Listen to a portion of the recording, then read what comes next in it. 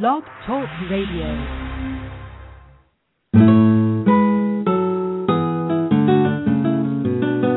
Welcome to Veterinary Advice, Animal News and Views, the place for pets. And there are people who love them. Aw, he's so soft. Come here, boy. Here is your host, practicing veterinarian, Veterinary News Network reporter, and host of the popular YouTube show, The Web DVM, Dr. Roger Welton. Good evening, ladies and gentlemen, and welcome to Veterinary Advice, Animal News and Views. I'm your host, Roger Welton, coming to you live from the Florida Space Coast. To my new platform, YouNow. Welcome, everybody. Thank you for tuning in via the live streaming video. As a lot of you that tune in to whatever media you tune into, as you know, I do the podcast as well as we do a live video stream for the broadcast. Previously, we were using Blog TV as our forum for doing a live stream. It was really a nice venue to enable that to happen. And Blog TV has now merged with YouNow.com. So in the past, we were blogtv.com/RWDVN. It's real simple now. If you are a fan of the live broadcast and you haven't been able to find the YouNow video feed, no worries. It's younow.com/RWDVM, and that's where we're going to be coming from now on. It is a very, really cool forum to come to you on, and has a lot more capability than Blog TV had, and I'm learning my way through it here, so I'm sure there's a lot more features that I haven't tapped into yet. So my YouNow crowd, anybody watching there, I appreciate your patience as I work through the new format with YouNow. To my podcast listeners, a very fond welcome to you all. Nothing has changed there, coming to you from blogtalkradio.com. And of course, all of this, whether you prefer to read the print, you prefer to watch the video, or you prefer to listen to the podcast, you can just tune into web-dvm.net where the blog is. There's also a massive veterinary advice and information website, complete with a symptom checker and all kinds of great free modalities that you can help to learn various things about caring for your pets, healthcare, whatnot. So it's all available there, but however you're coming to me this evening, I'm grateful to have so many of you interested in listening to little old me. Tonight's topic is pet poisoning in the home. It is a common occurrence. It happens so much more commonly than people would realize.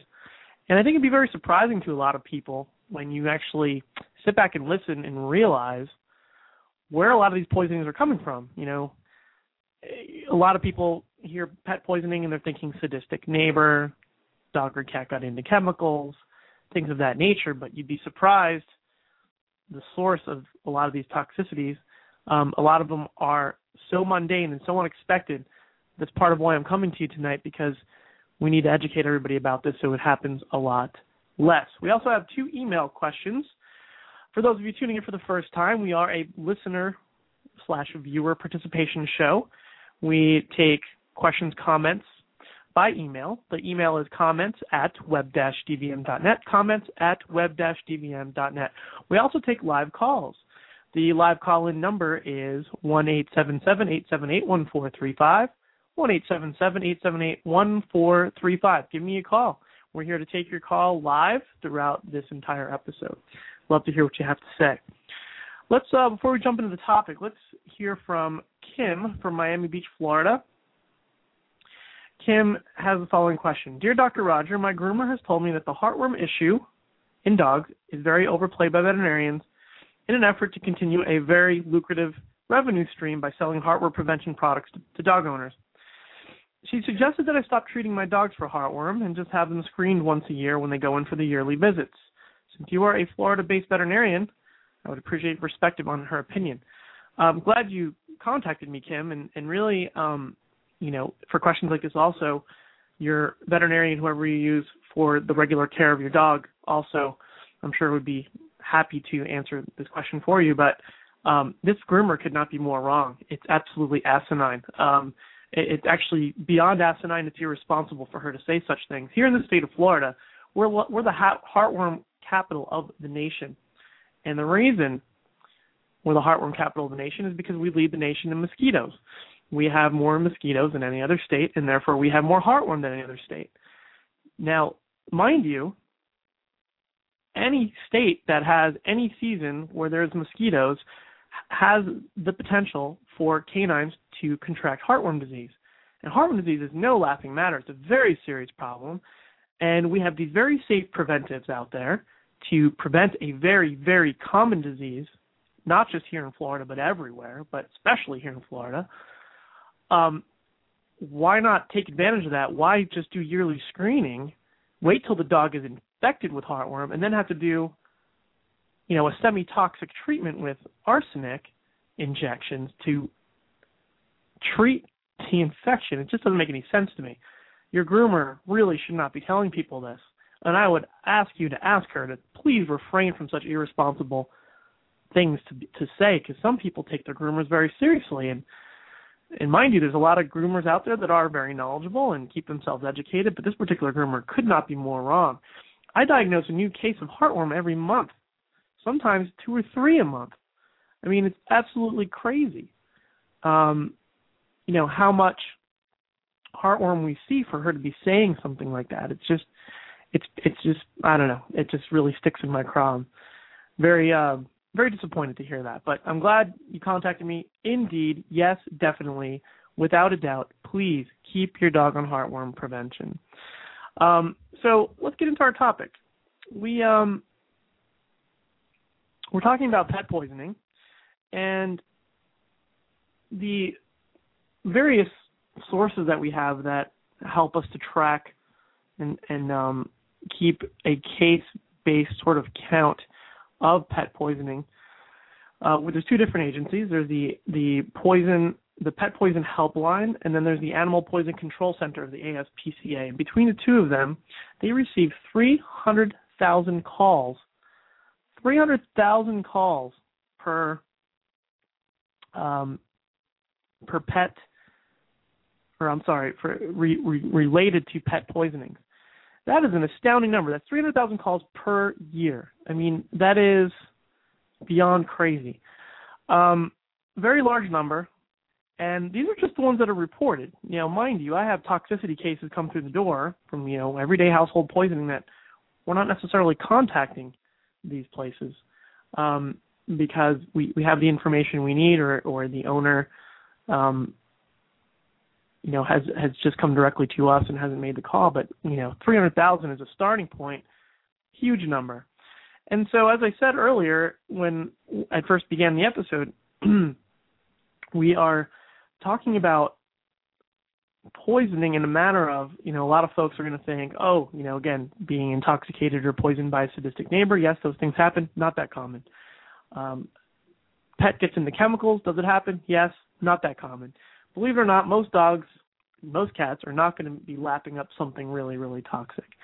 So, for the most part, it tastes bad, they're going to stop messing with it, for the most part. But, of course, there's exceptions, and we'll get to that. But here's the most common source. You're not going to believe it. Over-the-counter human medications, Tylenol, Advil, aspirin, other anti-inflammatories, prescription drugs that pet owners may have in the home to treat their own health problems. Now, some of these are the result of the pet being sneaky and getting into these medications. Advil's is ibuprofen, anti-inflammatory. They're candy-coated, so they can be a little bit tasty, and so, of course, a dog may want to get into those. Maybe a cat, but cats are a little bit more discerning than dogs. Well, anyway, bottom line is that, they're sneaky. We leave them behind. Accidents happen, understandable, but believe it or not, that's not the most common source of the intoxication with these particular drugs.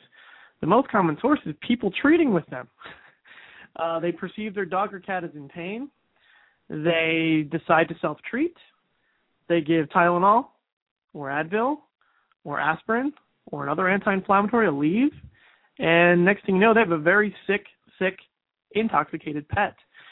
These things are not safe for use in dogs and cats. Self-treating is a very, very bad idea, especially if you have a veterinarian at your disposal. And so we have dogs and cats that have very different rates of metabolism, They have different physiology with regard to how they metabolize pharmacological items. And they also have different sizes where dosing considerations are going to be vastly different than people.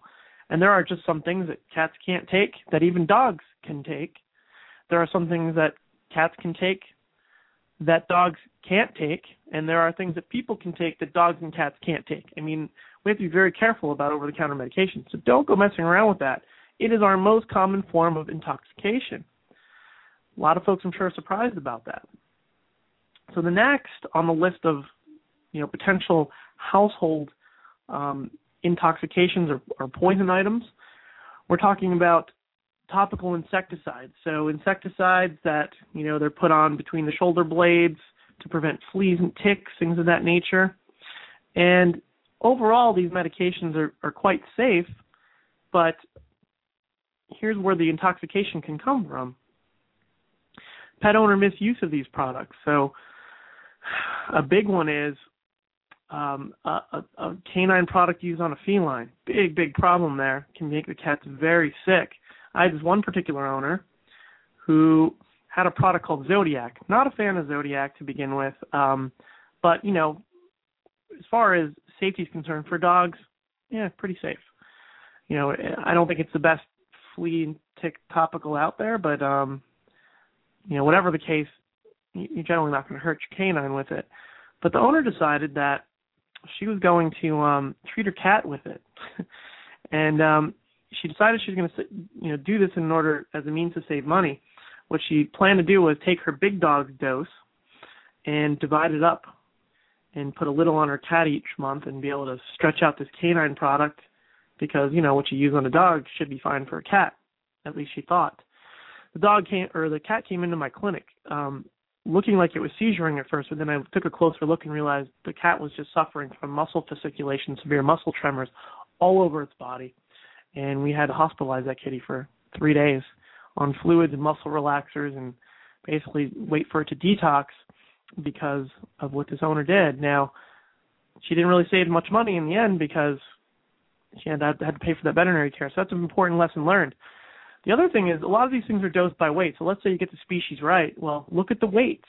You use a product that's meant for, say, a Doberman Pinscher and you use it on a Chihuahua, the concentrations and doses are going to be vastly different. That's another form of intoxication that we'll see is the owners just don't read the labels. Another is the owners are a little frustrated by the product. It may not be working as well as they'd hoped, so they bump up the frequency. A lot of these are monthly, not supposed to give more than once a month, and owners, without asking me or asking their own veterinarian, will just go ahead and bump up the frequency and do it every couple of weeks. I've had some owners do it weekly, and so leads to intoxication. So that's another important source. So, very important to read the label on these things, guys, and very important to make sure you stick with the species, match the weights with the weight of your pet, and just generally be careful. And if in doubt about a product, because they're not all created equal, always use your veterinarian as a resource. We're happy to give you the information regarding the safety of any given insecticide topical. So before we pop into the next sources of toxicity, I'd like to address our second and last email question this evening, sent in by Christine from Hendersonville, Tennessee. And we'll get right back to pet poisoning in just a moment. But Christine's question is as follows.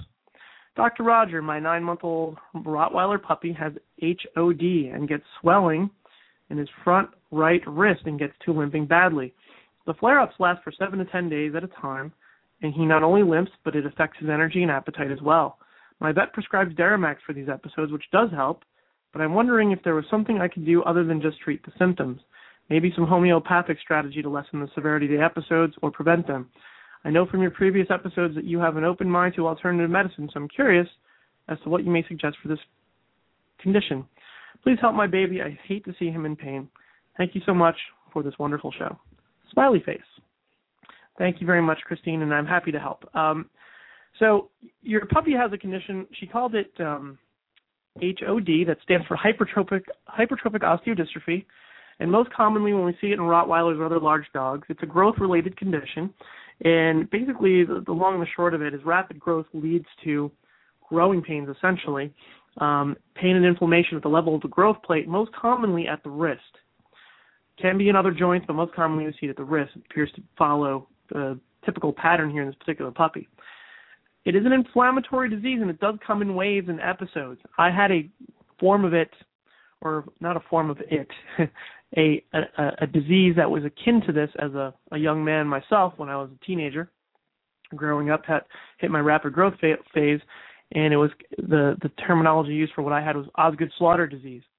And basically, I would get a great deal of swelling and inflammation in my proximal tibia, so near my knee, and had to ice it down quite a bit, take anti-inflammatories, and basically just kind of wait it out. It took a few years actually into college before it fully went away, but it's a growth-limited problem, and the same applies to hypertrophic osteodystrophy in dogs that are going through this rapid phase growth, and they experience this inflammation.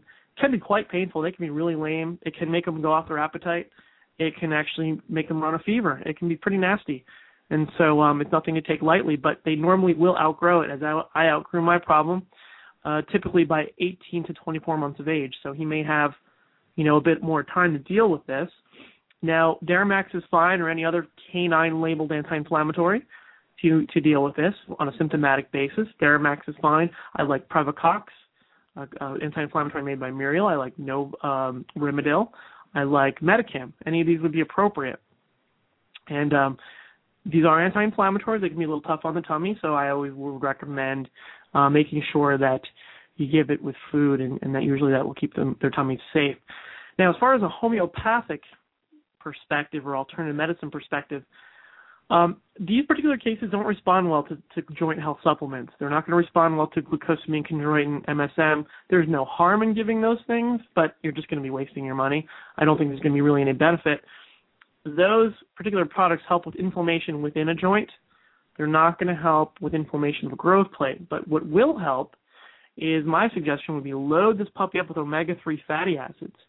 You want pharmaceutical-grade, fish oil-derived omega-3 fatty acids. A really nice product out there, Nordic Naturals, is a pharmaceutical-grade product that you can get through the Internet. I'm sure your veterinarian has Deramax 3V caps, something that is pharmaceutical-grade.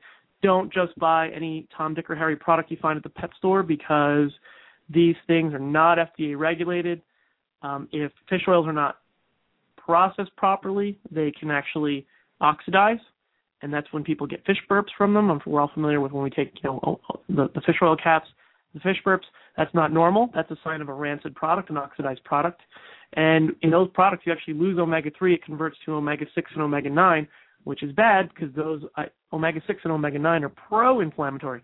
You want anti-inflammatory omega-3, and that's only going to be found in pharmaceutical-grade omega-3 fish oil capsules.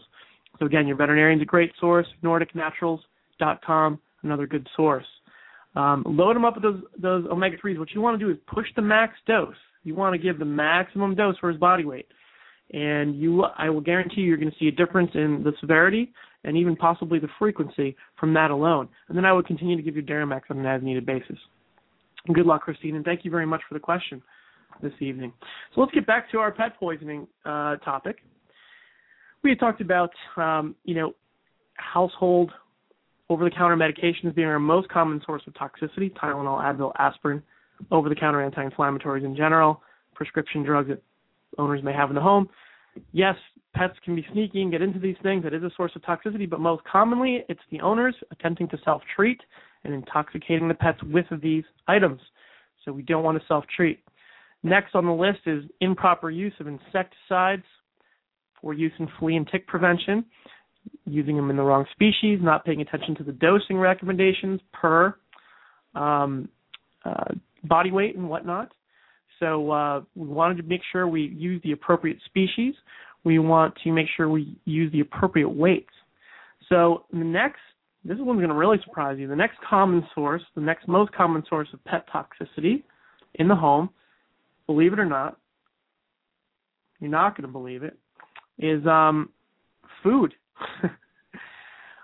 People food. Now, I'm sure most of you, even myself, have been lectured by some veterinarian or some pet care, person, whether it's another pet owner that pays attention to their veterinarian, whether it's the veterinarian themselves, saying don't feed people food, refrain from feeding people food.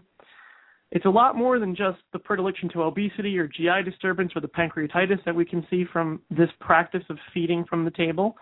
But believe it or not, there are some foods dogs and cats just should not be eating. They're outright toxic to these animals. And so what are we talking about? Let's give you some examples. Garlic and onions can lead to red blood cell abnormalities in dogs and cats and could lead to anemia or even worse, autoimmune disease of the bloodstream. Not good. Chocolate ingestion can lead to development of severe heart arrhythmias in dogs and cats. We see this a lot more in dogs because for some reason cats aren't quite as crazy about chocolate. There's an artificial sweetener called xylitol that's found in many dessert items and cookies and can cause liver failure and death in dogs. A lot of times xylitol is in things we don't even realize it. You're not buying sugar-free cookies necessarily. You're not buying sugar-free anything, yet xylitol is in a lot of things because it's a sweetener enhancement. It reduces the overall calorie count on certain dessert items, and so it's a common food additive that can be very, very toxic to dogs. Other potentially toxic items, macadamia nuts, grapes, raisins. A little surprising, isn't it? So don't feed your pet things from your table. Don't feed them things that you're eating. All they need is their dog food and their cat food to sustain life. A good quality dog and cat food, a good quality treat for the times you want to give them treats, but don't give them table food. By giving them table food, we make them fat. We predispose them to GI disturbance, pancreatitis, which can be life-threatening. We also can intoxicate them, literally poison them with some of these foods. And they come in, and you're going to spend a lot of money, and your pet could be in grave danger. So don't go there. It's not necessary. So our last, and again, like when, you go back and just sort of think about the most common household items that are going to poison our pets, a lot of folks put this last item on as the first item, but it's actually the last. And that would be household items such as cleaners, deodorizers, detergents, automotive chemicals, painting supplies. Those are way down on the list as far as toxicity cases. Still, though, we have to be careful. We have to be very careful. Like naughty little toddlers. I have one of those. Luckily, my son's getting a little older. Not quite the danger of himself he used to be. My daughter's 2.5. And good Lord, she can get into anything at any given time. Well, our pets can be no different, especially when they're puppies and kittens. Very dangerous to themselves. And so what we need to do is secure these items as we would for a toddler or a baby. We need to baby-proof our houses. We need to pet-proof our houses. These items need to be well secured. Pets, can experience accidental poisoning if they ingest these products. And as I stated before, okay, in most cases, they're going to get a lick of something pretty toxic, detergent or whatever, and as soon as it tastes bad, they're not going to continue to mess with it. But not all dogs especially are that discerning. The other thing, though, is some chemicals can taste quite yummy to them. There is antifreeze. Excuse me. Antifreeze actually has a very, very sweet taste. The chemical compound, the primary chemical compound within antifreeze that goes in your car is ethylene glycol. It is a kind of a sugar. Not quite a sugar, but has similar chemical properties, and so it tastes sweet. Dogs love this stuff. Given the opportunity, few dogs will refrain from lapping it up. If your car's leaking antifreeze, they'll lick it right out of a puddle on your driveway. They'll lick it right out of a puddle in your garage. If it's spilt, they will lap it right up. So we need to be extra careful with antifreeze. Some cats will actually drink antifreeze. Again, a little more discerning than dogs, but some of them can't resist that sweetness and they will lap it up. Liver failure is what happens if they consume enough of that stuff. And I've treated quite a few cases of ethylene glycol toxicity. So there you have it, folks. That is pet poisoning in a nutshell. Now, of course, there's the sadistic cases of, some neighbor that hates your dog or hates your cat, and there are poisonings that happen in that regard. That's really tragic when that happens and really sad that people would do such a thing, but not very common in the end. I will tell you this, when people stoop to that level, lots of times they use rat poison. So I have seen cases where they'll take a steak and pack it with decon. Decon is a rat poisoning. Decon itself tastes pretty good, so sometimes they could just throw the decon over your fence and your dog would go ahead and gobble that right down. So rodenticides of that nature kill by causing hemorrhage. They interrupt the clotting cascade, the ability to clot, so that the pet bleeds out. So, your pet comes in and has bleeding gums and, has redness in the whites of the eyes. Could mean that it's been intoxicated with a rodenticide. That's your first cue to get to the vet immediately. But that's far less common. I can only, maybe, less than 5 cases of that I've seen throughout the years. The most common toxicity I've seen is over-the-counter treatment. Some of those can be really horrific, so let's be real careful about that, and let's make sure our pets don't get intoxicated. I thank you very much for your attention this evening. To my YouNow viewers, I thank you very, very much, and I'm glad to be on board in the new format here. Everybody have a great night, and I will talk to you again next Thursday. Take care now. Lucky Land Casino, asking people, what's the weirdest place you've gotten lucky? Lucky? In line at the deli, I guess? Aha, in my dentist's office.